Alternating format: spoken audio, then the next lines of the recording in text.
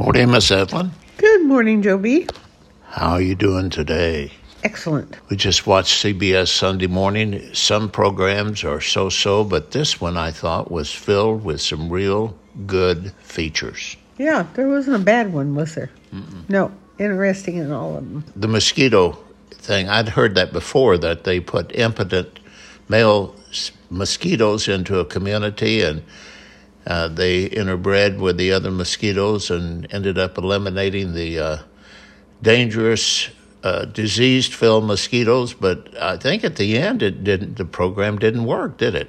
Well, you have to keep doing it over and over and over, because once you stop putting those mechanical mosquitoes in there, they just start producing more. Mosquitoes are just... And the trouble here in Arizona that I don't like is we have the semi-knots.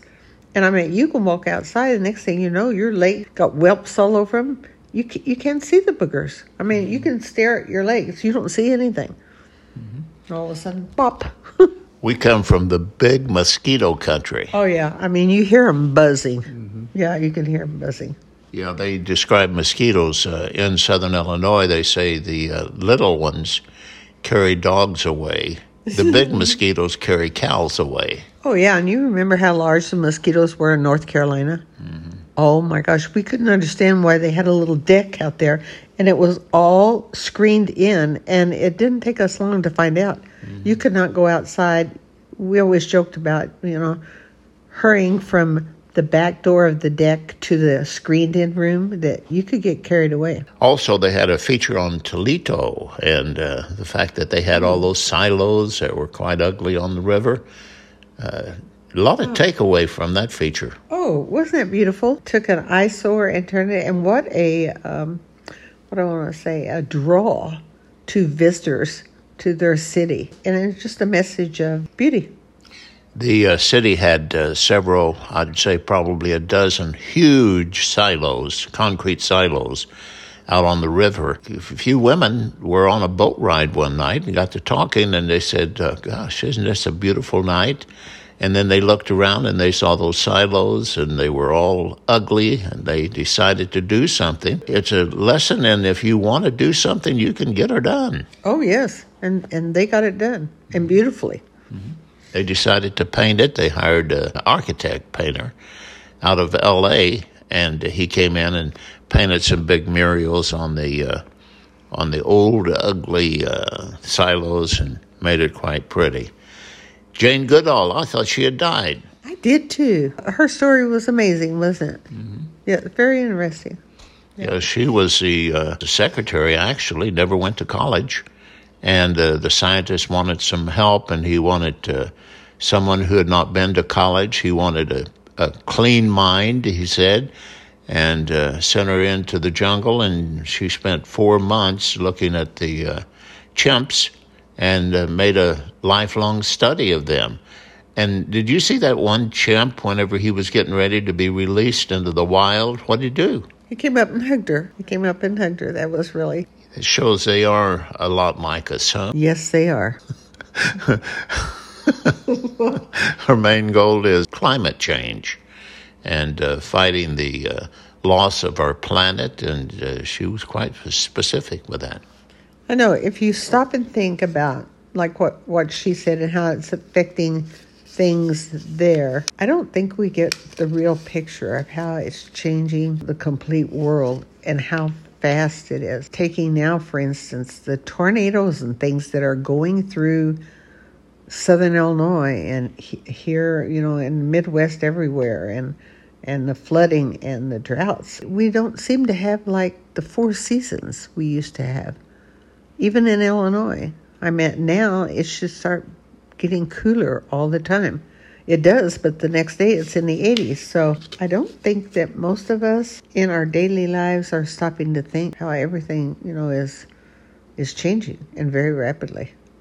Jane Goodall had a good message. She said everybody can do something to help the planet. It may be little, it may seem insignificant, but all of us can do something to save the planet, because she said, what are we going to leave our kids and our grandkids? Yeah. And that's a stark warning. Yeah, and there should be some sort of program that informs people like us of simple ways that you can help the planet. There's bound to be a lot of little things that you could do that every person could get involved in. Let's check that out. Okay. Martha Stewart, she brought some good stuff in. Oh my gosh.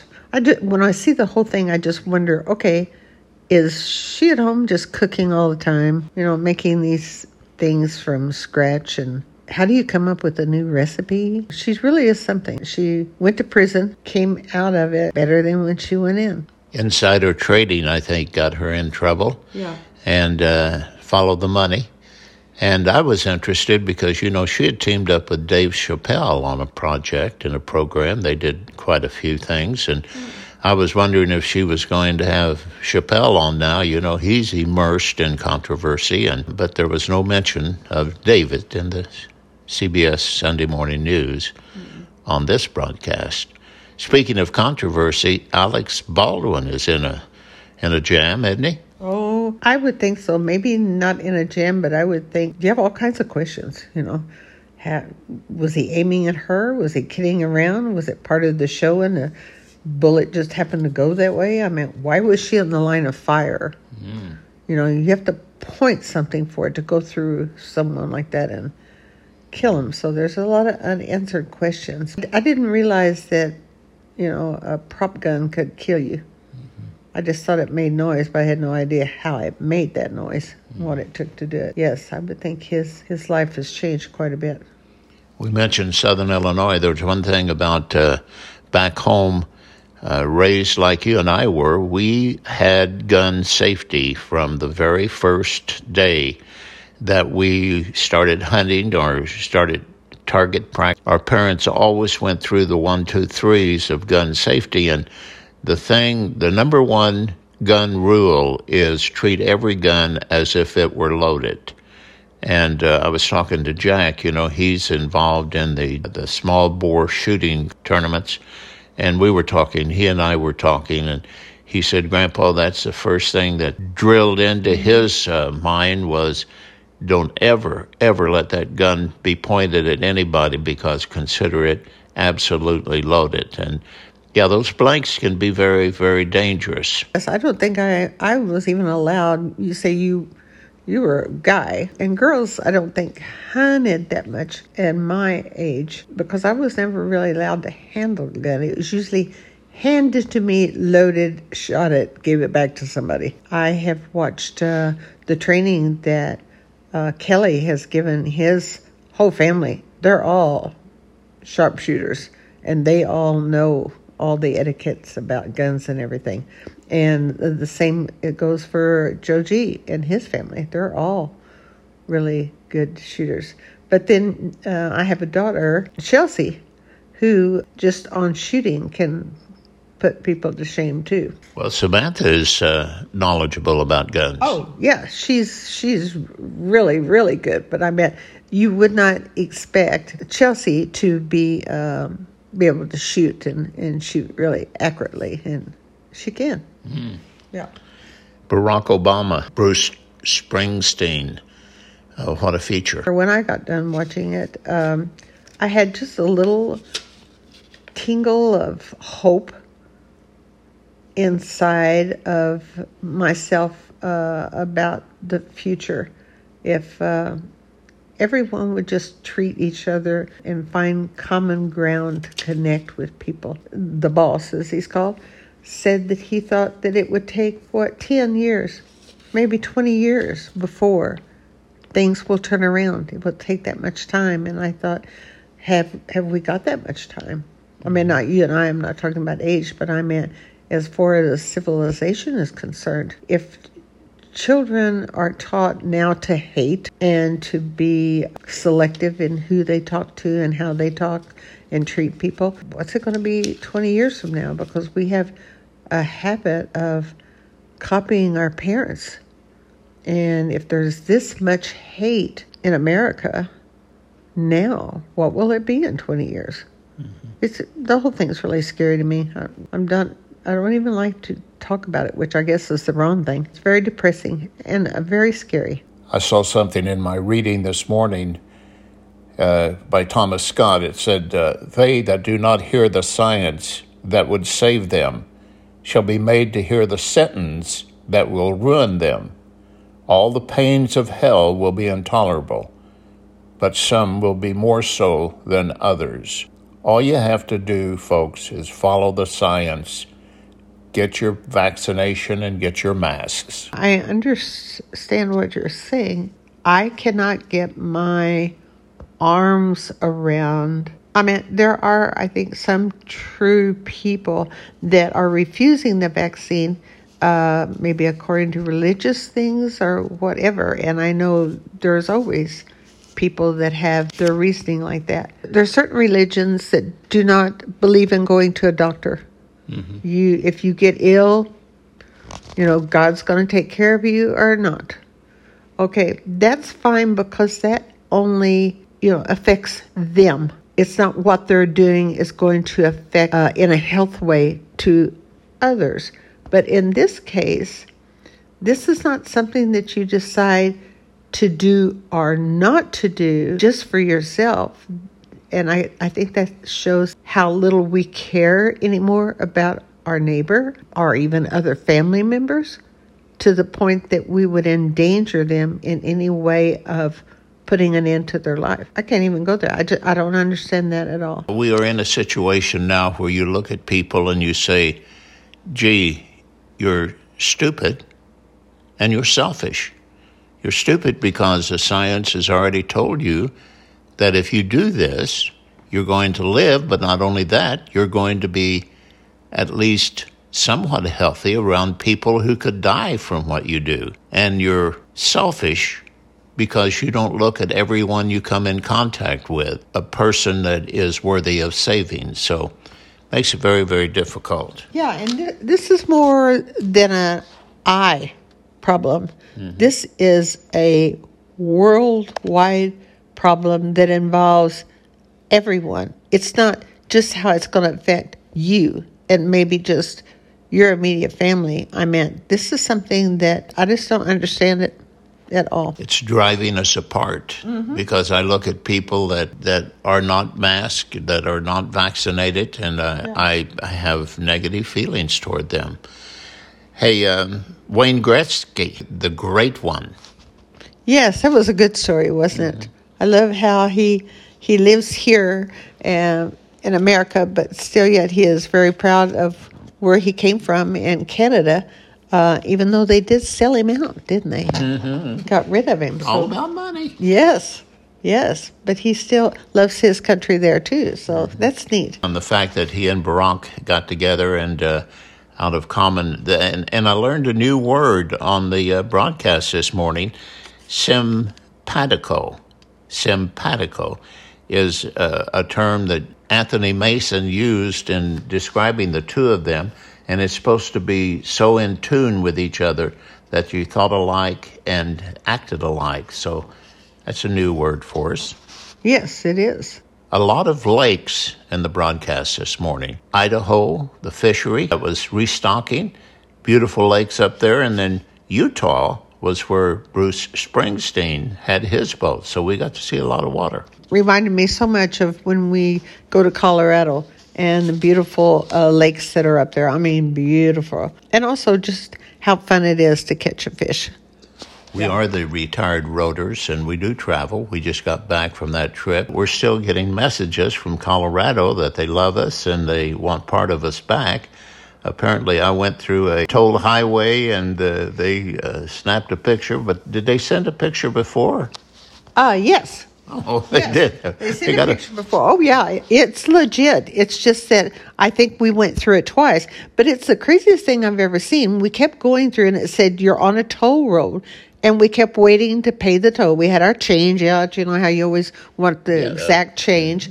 And we kept waiting for it, and it never showed up. And we kept saying, well, did we miss it? Did we not charge because we didn't go very far? What was the deal? And then, 6 months later, we got a picture of our trailer tootling along in Colorado someplace. I think it's around Denver.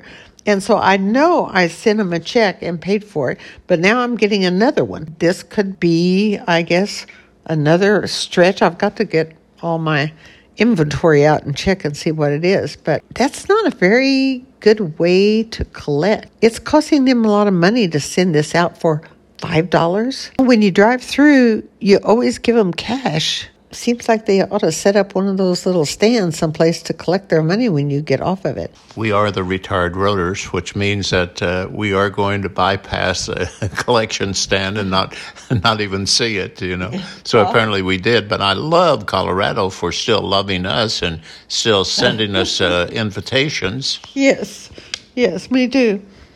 And then the last feature was probably my favorite. They talked about the food that helps everybody along. I caught Cormac sneaking one the other day, and I said, Cormac, I haven't had one of those in a long time, but there's a suit against this company for not putting enough strawberries into their Pop-Tarts. Or maybe no strawberries, which is kind of sad because you wonder what that chewy red stuff is besides red dye. And of course, we're all acquainted in this household about red dye because we have a little boy that's very affected by red dye. There's a lot of fake things in the world, isn't there? You're looking at me. Like I said, there's a lot of fake things in this world. You mentioned the backyard a while ago. You've got a new backyard coming with winter grass. Yes. I guess the first time since we've lived here that we've had a professional do it. I did it the first round, and it turned out pretty good because there wasn't anything there before.